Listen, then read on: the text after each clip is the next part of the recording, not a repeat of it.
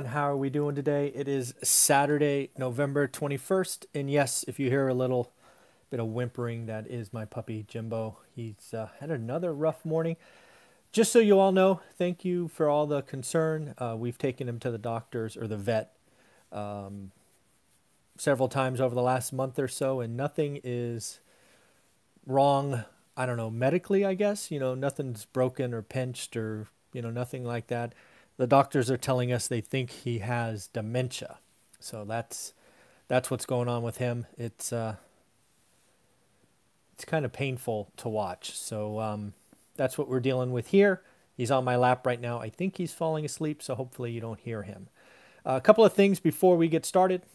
First and foremost, wanted to acknowledge Stratton Brown, who reached out to me, member of the Hub in Fresno, and we are now doing a Hub toy drive. You can go ahead and take a look at that. There's a video on it yesterday. Didn't perform very well. It came out yesterday evening about 6 o'clock, but it's only been seen 30 times. Take a look.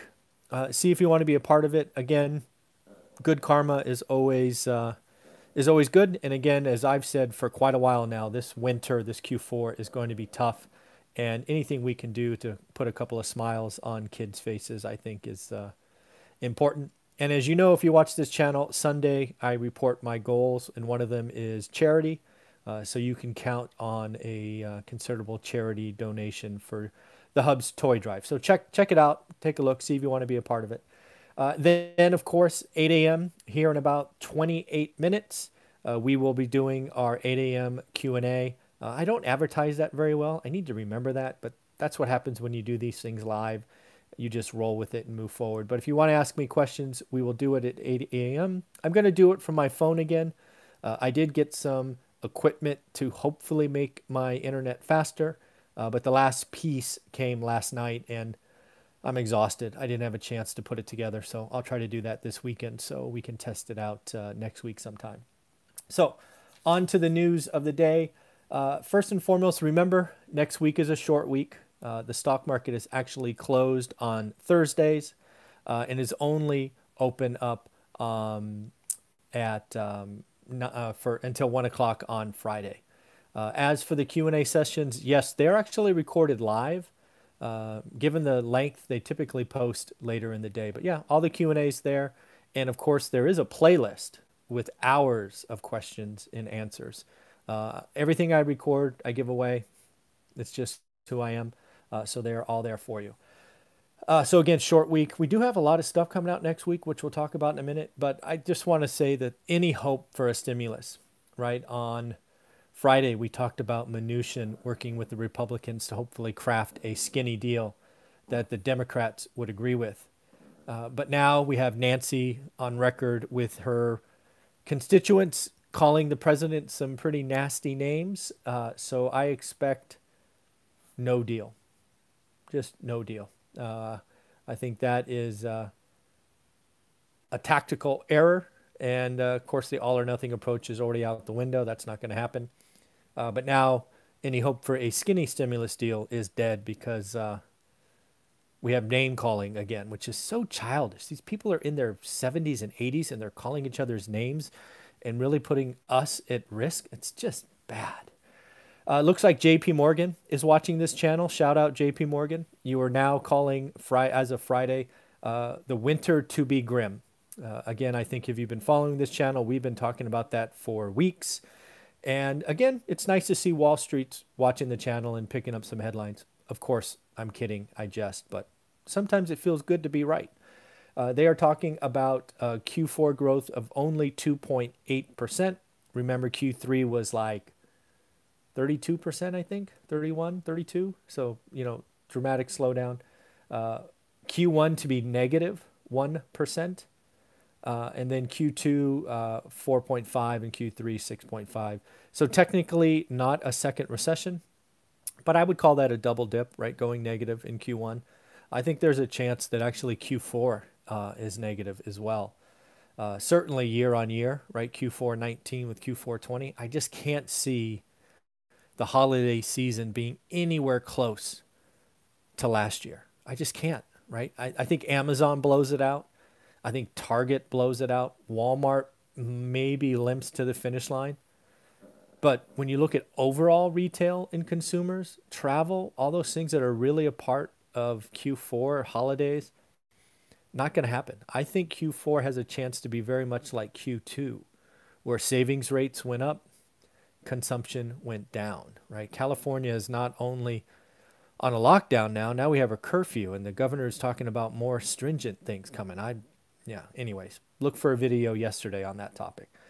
Again, also JP Morgan's been watching the channel because they see pain Q4, Q1, but they see pretty smooth sailing for 2021, and I think that is right on the money. As for the week ahead, really Monday through Wednesday's got the data. Monday has manufacturing and service PMI, which will be interesting to watch. Tuesday has consumer confidence. That's going to be an interesting one to see if we can already see the cracks.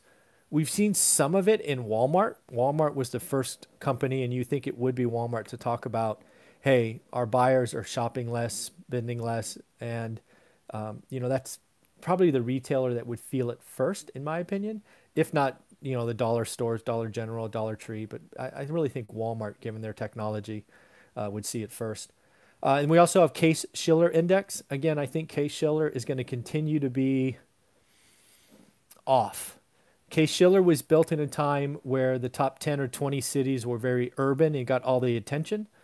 We've been talking about now for at least 6 months that's a mistake. Or, I don't know if mistake.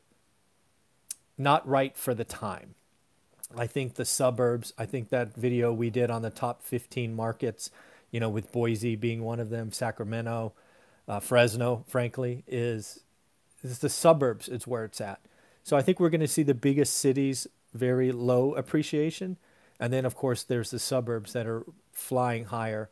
And then, as we talked about on Thursday, I think, that gives you the average of 15.5%. I can't believe that national average, 15.5%. That's amazing.